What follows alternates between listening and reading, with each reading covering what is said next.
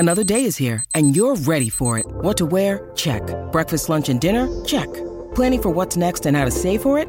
That's where Bank of America can help. For your financial to-dos, Bank of America has experts ready to help get you closer to your goals. Get started at one of our local financial centers or 24/7 in our mobile banking app. Find a location near you at bankofamerica.com/talktous. What would you like the power to do? Mobile banking requires downloading the app and is only available for select devices. Message and data rates may apply. Bank of America N.A., member FDIC.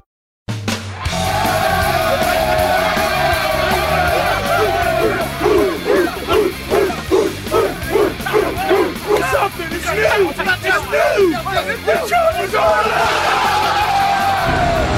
Here comes a lightning bolt.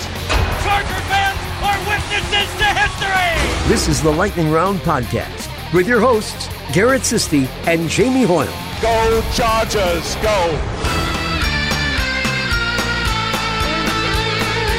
Welcome, everybody, to the Lightning Round podcast. I am at Garrett Sisti. Jamie is at Lightning_round, and we are here to review the Chargers' first preseason game. They won 13-6 against the SoFi rivals, the Los Angeles Rams, and there's a lot of storylines to take from this thing, so we're going to go like we've done this so many times. We're going to do offensive storylines, defensive storylines, talk about some special teams, depth chart, all that. So let's go ahead and get into it. Let's talk about the offense. What'd you like from the game on Saturday? So the first thing that stood out to me, and I noticed it about halfway into the first possession, was they were playing with pretty good tempo. They were out of the huddle quickly. They were substituting in and out very efficiently. There were no delays. Wasn't taking them a long time to get people in and out of the game. And once they were out of the huddle, they were up to the line of scrimmage, and they were snapping the ball pretty quickly. It seemed like in most cases the ball was being snapped with somewhere between 10 and 15 seconds left on the clock. And they weren't really letting the defense settle in and get their matchups and figure out what they were going to do. And once the ball was snapped, ball was out fast. They weren't asking Chase Daniel to hold on to the ball, which is something that I don't think anybody wants to see him do. He was 3-5-step drops, couple reads, ball was out. More often than not, the ball was out and going to Josh Palmer, which we'll talk about more in a minute. But I liked the tempo. I liked how clean they were on offense. I don't remember any delays of game with either quarterback in the lineup. I don't remember really any issues getting people into or out of the huddle. It was just very clean, very efficient, very prepared, which was impressive considering lots of new faces, an entirely new coaching staff. They're working with the backup quarterbacks.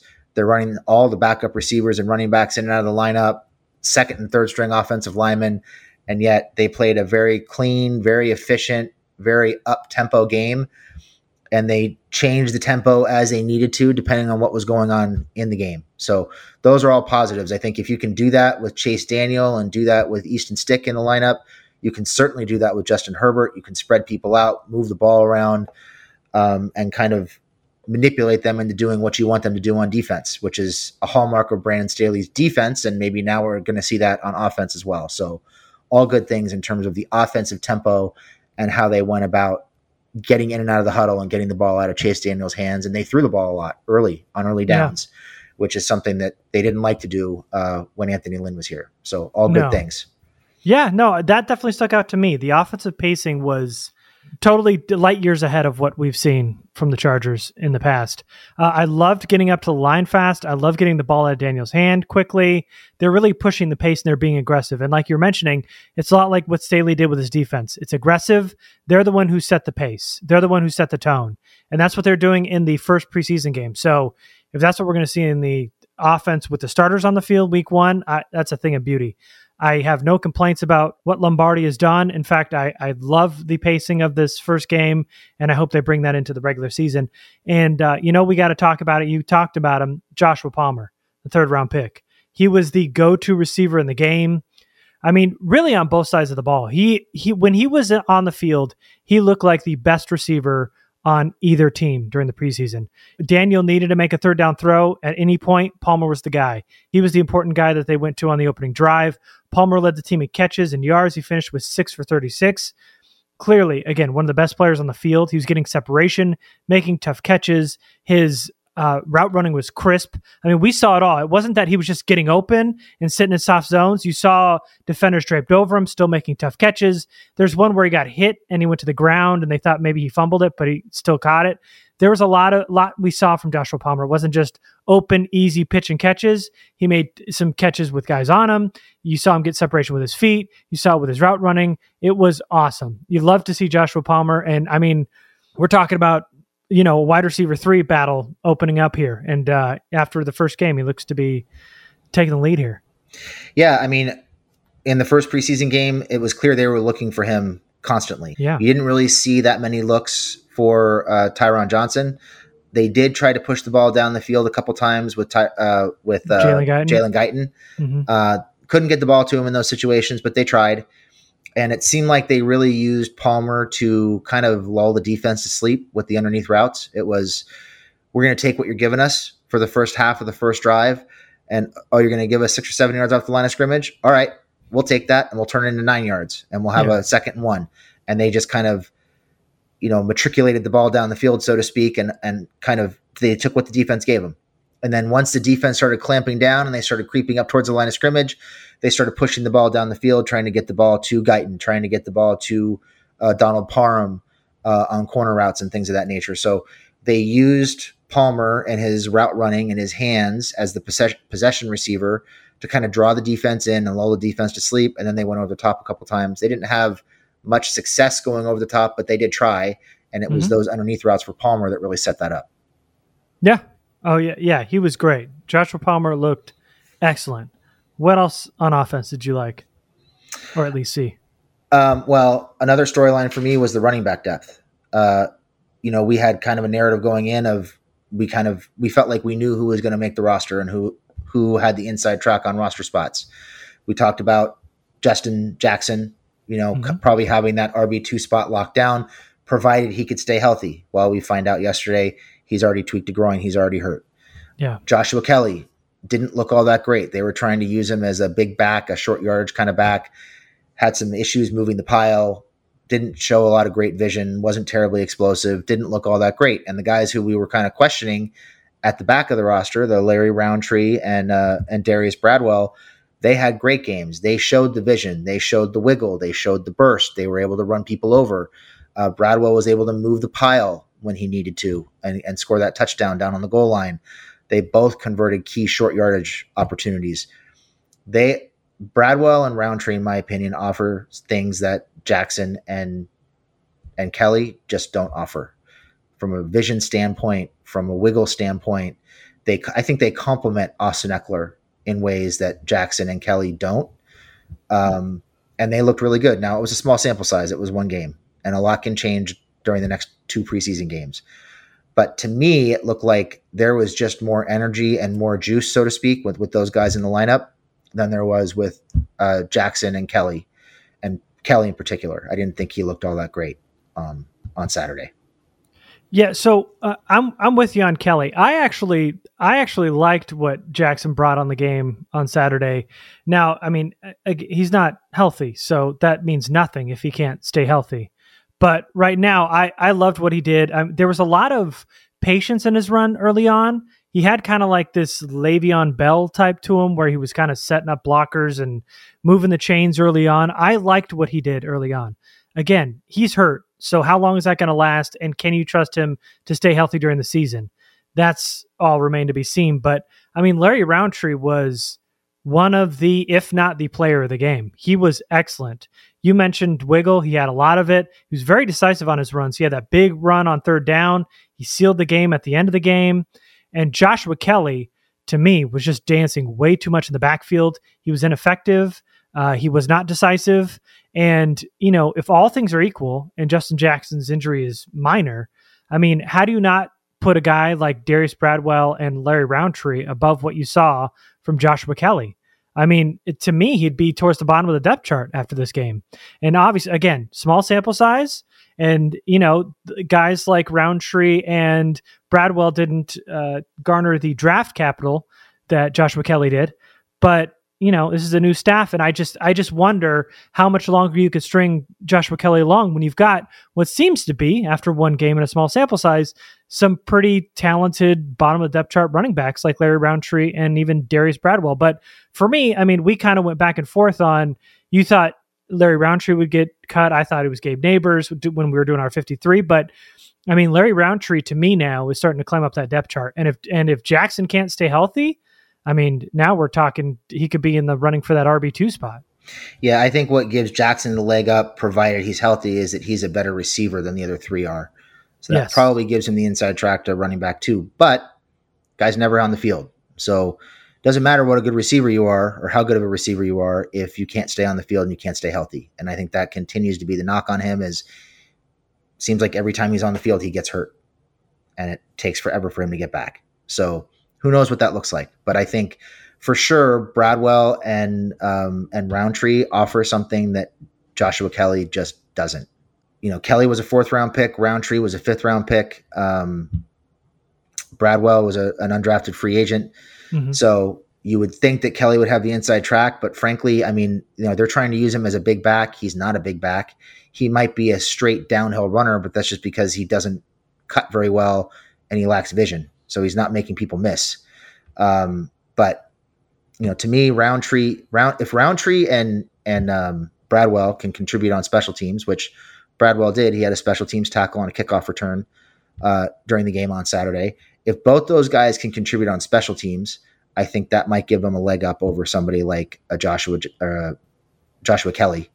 And then for Jackson, it's all about health. I mean, yeah, Jackson, he has his flashes where he's really exciting when he's on the field. He's just never on the field. So you really don't know. I mean, you don't know if you can rely on him or not.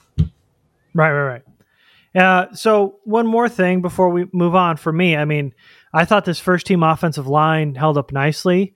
And of course, Rashawn Slater was a huge highlight. I mean, and I'm talking first team. That second team tackles were not as good. And Storm Norton did okay, but Trey Pipkins was a very tough watch the first time and a tough watch the second time. And I was not doing a third. But somebody who also stood out to me on the second watch didn't really, I mean, I knew he was in the game, but didn't, I guess, as much of appreciation for him as I did the second watch was the rookie, Brendan Hymas. I thought he played really, really well. I really liked what he contributed. And of course, I mean, you couldn't ask any more from the first round pick, Rashawn Slater. Yeah, Slater, 20 snaps, no pressures, made a couple of decent blocks in the run game. I actually thought there were a couple of blocks that Tyree St. Louis had a couple of nice run blocks. There you go. He's nothing special, nothing great, but I think there was the initial 4th down play they went on the first drive where he sealed off the hole and gave, I think it was Jackson, it might have been Kelly, an opportunity to convert the first down. So Jackson. Yeah. Hymas played well. I know there was one play at least where he and Slater combined on a pancake on a running play. And the line held up pretty well right up until about the point where they brought in Trey Pipkins. And then it was good luck. And then you could see it. You could see it right away. I mean, people keep pointing out to me he's a developmental prospect. Great. At what point? For how many years? Yeah. When do you stop clinging to that developmental tag? And when does he start developing? I'd like to develop into like a George Clooney, Brad Pitt type. And at some point I just got to let it go. Right. I think that ship has sailed, my friend. All right. Let's talk about defense. Yeah, unless you got somebody, do you have anybody else on offense? I was just going to point out just the wide receiver battle as a whole on offense. Not a lot of those guys stood out too much. You know, we talked about Joshua Palmer standing out. They tried to get the ball to KJ Hill a little bit, but he was never open. And when he was, it didn't seem like he was looking for the ball. They tried to push the ball down the field with Guyton. He didn't really make any plays. Didn't see much of Tyron Johnson. The one guy who did stand out, who was starting to stand out later in camp, is Justin Moore. He had a couple nice Jason Moore. He's had a couple nice third down catches. I love the way he catches the ball with his hands instead of trying to trap it against his body. That drives me crazy. But not a whole. We didn't really see anything from Austin Proehl. It was really just Joshua Palmer and Jason Moore who stood out in terms of making plays as receivers and that wide receiver 3 battle, and also trying to stick at the bottom of the depth chart. Nobody else really did much of anything. Yeah, no, I agree. I think it's Joshua Palmer and Jason Moore, and then it was just kind of everybody else. I don't think, and we'll get to special teams here towards the end, but I don't think KJ Hill or Joe Reed did anything to boost their stock. I mean, Austin Proehl only had one return, and he had one catch, I believe. And so, nobody's really moving the needle, but Jason Moore was a guy that definitely kind of tacked onto his good camp. Donald Parham, even though he's not part of the wide receiver group, the other kind of receiving weapon. But other than that, I mean, there was no other tight ends, no other wide receivers, no running backs, nobody. I mean, in terms of, they didn't have a ton of offense in general, really, but most of their chunk plays came on the ground. So yeah, I mean, there isn't a ton to talk about because there wasn't a lot of people that made a ton of catches, but there are a lot of guys that are fighting for the end of those wide receiver spots, and they did themselves no favors on Saturday. I agree.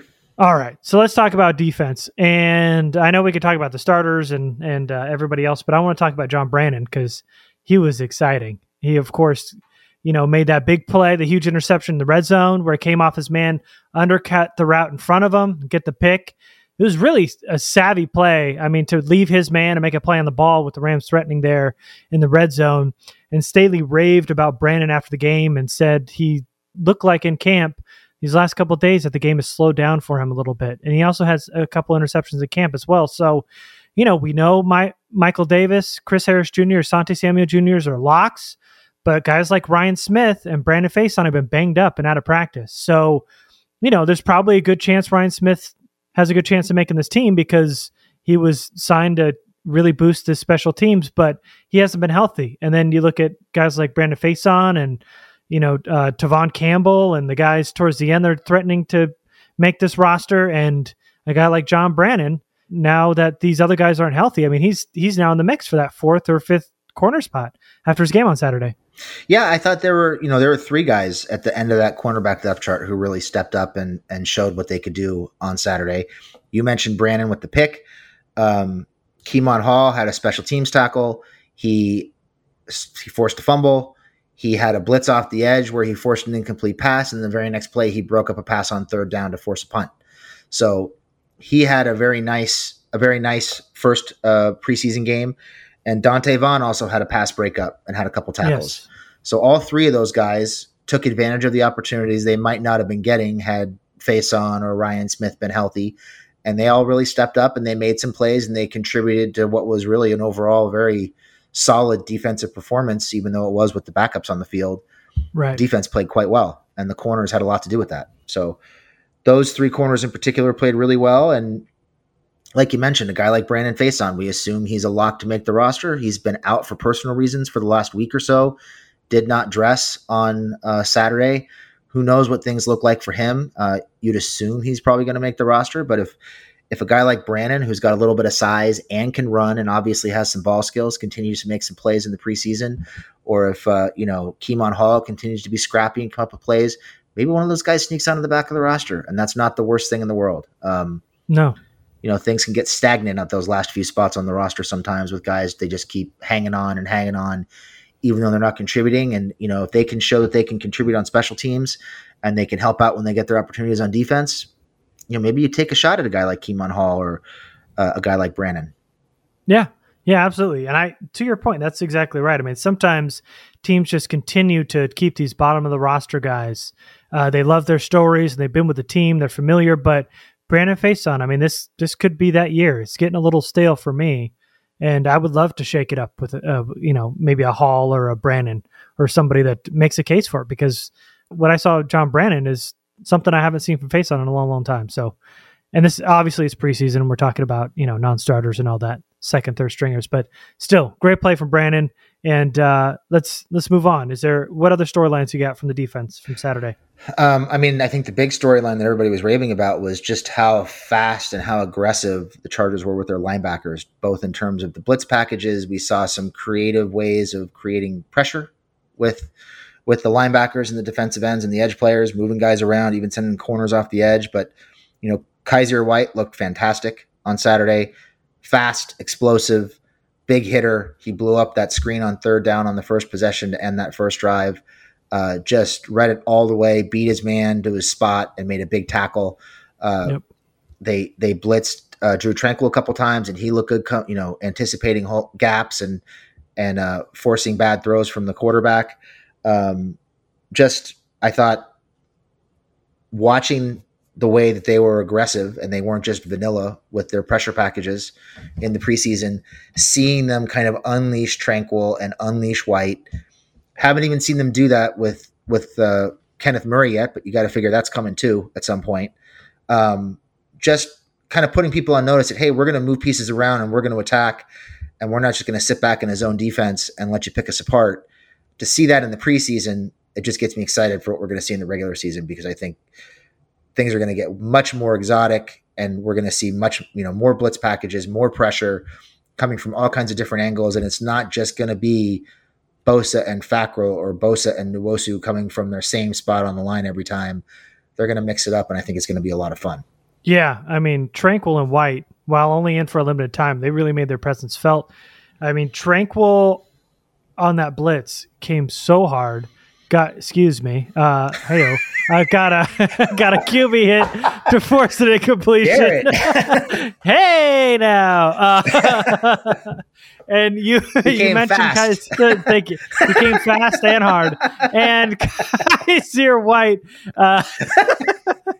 on that dump off to Jake Funk was a thing of beauty. I mean, you talked about it. I mean, he sniffed it out as soon as he saw it. He beat his man and he got a 5-yard loss on it. And I cannot wait to see those two dudes unleash this season. So moving on to another storyline. I mean, there was a guy that we had been talking about.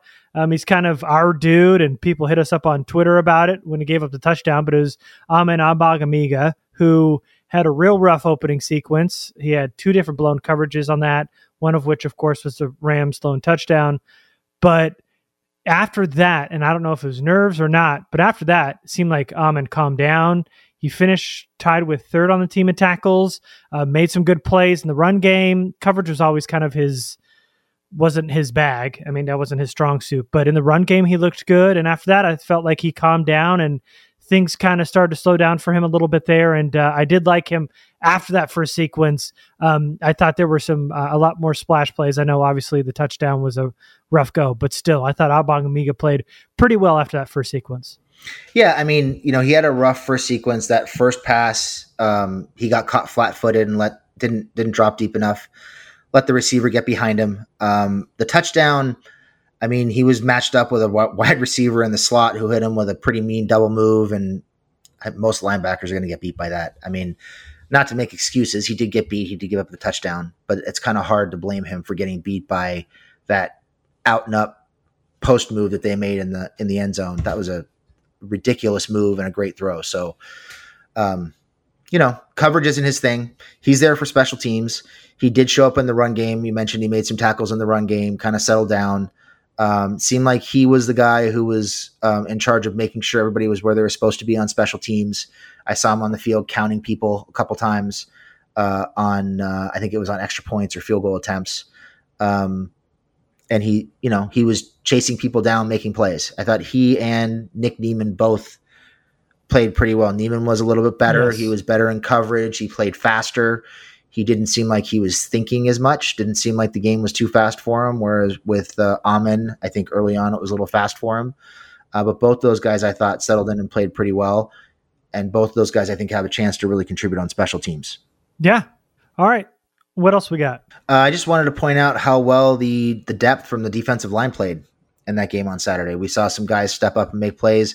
Chris Rumpf had a half a sack. He also had a big special teams tackle, which was good to see him on special teams. I didn't realize they were using him in that role. Yep. Dan Gaziano played really well. Mm-hmm. He kept showing up, creating penetration, had a big run stop, I think on the first possession for the Rams.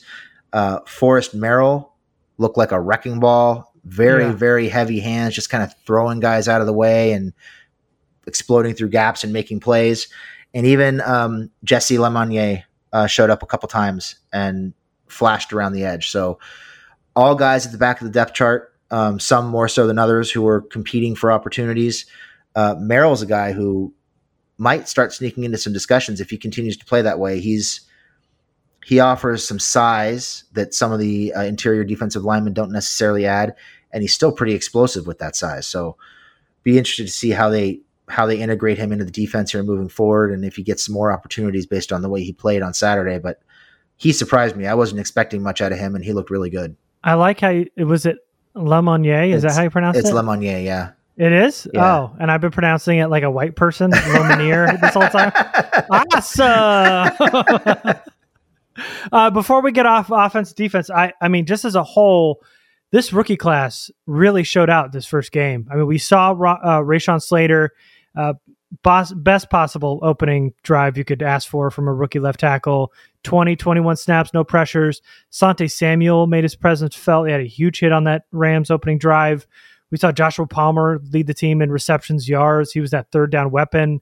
Trey McKitty had 13 snaps and didn't really do much with it. But, you talked about Rumph, who had the half a sack and some tackles on special teams. Hymas was a highlight on the O-line.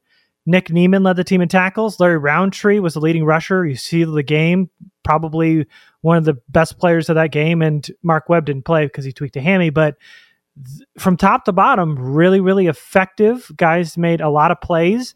And, obviously we're talking about second, third string guys going for the Rams and for the Chargers. But you got to love this output from the rookies. Yeah, I mean, in the preseason, it's all about making the most of your opportunities and giving the coaches a reason to continue to put you out there. And like you said, all those guys did that. Palmer was amazing, looked really, really good. You mentioned Roundtree. Neiman, I thought, looked really fast. Oh, yeah. He very was so good athlete. Active. Yeah, very active. Closed very quickly on some pass routes to get guys on the ground before they were able to pick up first downs. He looked really, really good. The group as a whole played really well, and the coaches have to be really proud that they looked as good as they did in their first preseason action. The moment wasn't too big, the lights weren't too bright, and they stepped up and played well. All right, everybody's favorite group, special teams. Let's talk about it, because there was a lot of highlights in this game and not much you can complain about. And then special teams came along and said, well, how about me? Well, let's start with the positive, and the positive is obviously Tristan Vizcaino. Seems to be climbing the depth chart. He was the one getting the live kicks in the first half, made 2 field goals, one from short distance, one from a little bit further out, striped both of them, looked really good. They didn't even really use Michael Badgley until they needed an extra point. And it seems like Vizcaino is the guy who special teams coach Darius Swinton is kind of handpicking for that kicker role. And he seems like he's kind of, grabbing it by the short and curly, so to speak, and taking advantage of his opportunities. So he looked really good. Rated R version of the Lightning Round podcast, baby, on this Monday afternoon. Vizcaino kicked really well, and hopefully we get to see more of him, and he continues to push Badgley further and further down the depth chart, because that kicking position has to change. Yeah. And today we learned it's going to be just Vizcaino and Badgley, because Kessman got cut today. So there's only 2 kickers, and it seems like Tristan moved ahead of Badgley after this game, made his 2 kicks, and that was the positive. And then came the coverage units, and outside of the kickoff after halftime, which they covered well, when the returner took it out of the end zone, they shouldn't have, there were multiple penalties. There were a couple delay of games, a holding. They had an illegal substitution that gave the Rams a first down when they were lined up to punt. I mean, this was bad in terms of execution. And the return game, obviously, the coverage units didn't do good there either. So, yeah, the punt return coverage was terrible. There were a lot of issues. I thought on multiple occasions the punters outkicked their coverage and made it difficult for guys to get down there and make plays. I noticed right off the bat, there's a big problem with guys being able to change direction on a dime and adjust to a cutting return man. Guys are getting their ankles broken and falling down and losing their balance left and right. It's ugly. And they look slow. They're slow getting down there. Now, part of that is the punters out kicking the coverage. But part of that is they just don't seem to have a whole lot of speed on special teams, which is kind of concerning. And that of course led to some big returns. And you mentioned the sloppiness. Now, first preseason game, especially on special teams, you're rotating guys in and out who are second, third, and fourth stringers. A lot of guys who might not even make the team. Some guys have never played special teams before. So you expect some of that substitution issues. The holding penalty was a big problem. They were just sloppy. They weren't ready. They were sloppy. It was bad. Hopefully it'll get better. You got to figure they're going to hit the special teams really hard here this week leading up to the next preseason game. They definitely need it. I can't imagine Swinton is the least bit happy, or Brandon Staley for that matter. It was bad. I thought the kick coverage wasn't. I didn't think the kick coverage was that bad. It was just the punt coverage for the most part. They had some nice tackles. I noted Chris Rumph, Darius Bradwell, Keemon Hall, and Emeka Egbule all made tackles in special teams on kick coverage. Big hits for all of them. And they kept the returns relatively short. Outside of maybe the opening kickoff, I don't think any of the kick returns got past the 20, if I'm not mistaken. I could be wrong about that. I know the opening one did. But I thought the kickoff coverage was decent. It was the punt return that was excessively sloppy, really ugly. Got to hope it gets better. I mean, like I said, you're running a lot of scrubs in and out of there, guys. Some guys who aren't even going to make the team, trying to make it work. Obviously having communication issues. I think Brandon Staley mentioned there was an issue on one of the punts where they weren't planning on using Chris Rumph in the, I think it was on the punt team in the second half, but nobody told him that. So he went out there and they had a substitution issue because they had 12 men on the field just because nobody communicated with him. So there are some communication issues that need to get fixed, and hopefully the play gets a whole lot better too. Yeah. Oh, definitely. And then in terms of returners, I mean, like we had talked about going into the 53 that we did, I mean, there's just no explosion there between KJ Hill and Joe Reed. I mean, there was nothing there. And, neither of them helped themselves out in terms of the receiver competition or the returner competition. And the Chargers, like you were talking about on teams, they just don't have the explosion. They have got to get an athlete to add some speed as a returner. There just isn't that guy. I hate watching KJ Hill, a possession receiver, go down like he is at the goal line and just kind of wheedle his way into a crowd and go down before the 20. I mean, it's just, I don't love seeing him return balls anymore. Joe Reed had a little bit of speed. Prohl did too, but nobody did anything and there wasn't much there. I don't know where that athlete's coming from. Prohl's got the speed, but we just haven't seen that yet. Yeah. Prohl, I think, had a decent punt return, didn't he? Yeah. 10, 12 yards, something like that. I think he was the only one who had a punt return of any significance. It was 14. Was it 14? I knew it was something like that. Reed had one decent kick return, but he was kind of weaving in and out of traffic and never really got a full head of steam going up the field. And I mean, KJ Hill, I get it. He was a draft pick. They're probably trying to justify drafting him and keeping him by fitting him on special teams. But I mean, to have him returning kicks over Nasir Adderley is ridiculous. I'm sure they're trying to protect Adderley and keep him healthy, but there has to be a better option. There's no wiggle. There's no explosion. There's no short area quickness. There's just nothing there. He's not making people miss. He's not going to run away from anybody, is KJ Hill. There's nothing there to scare anybody. Not a whole lot of reason to expect big plays with KJ Hill back there returning kicks or punts. It's just it doesn't inspire a whole lot of confidence that's their number one return man right now. Yeah. We'll see next week when the Chargers play the 49ers for preseason number 2, and we'll be back to discuss it. Thank you all guys so much for listening. I am at Garrett Sisti on Twitter, Jamie. At Lightning_round. And we will see you next time. Thanks, everybody.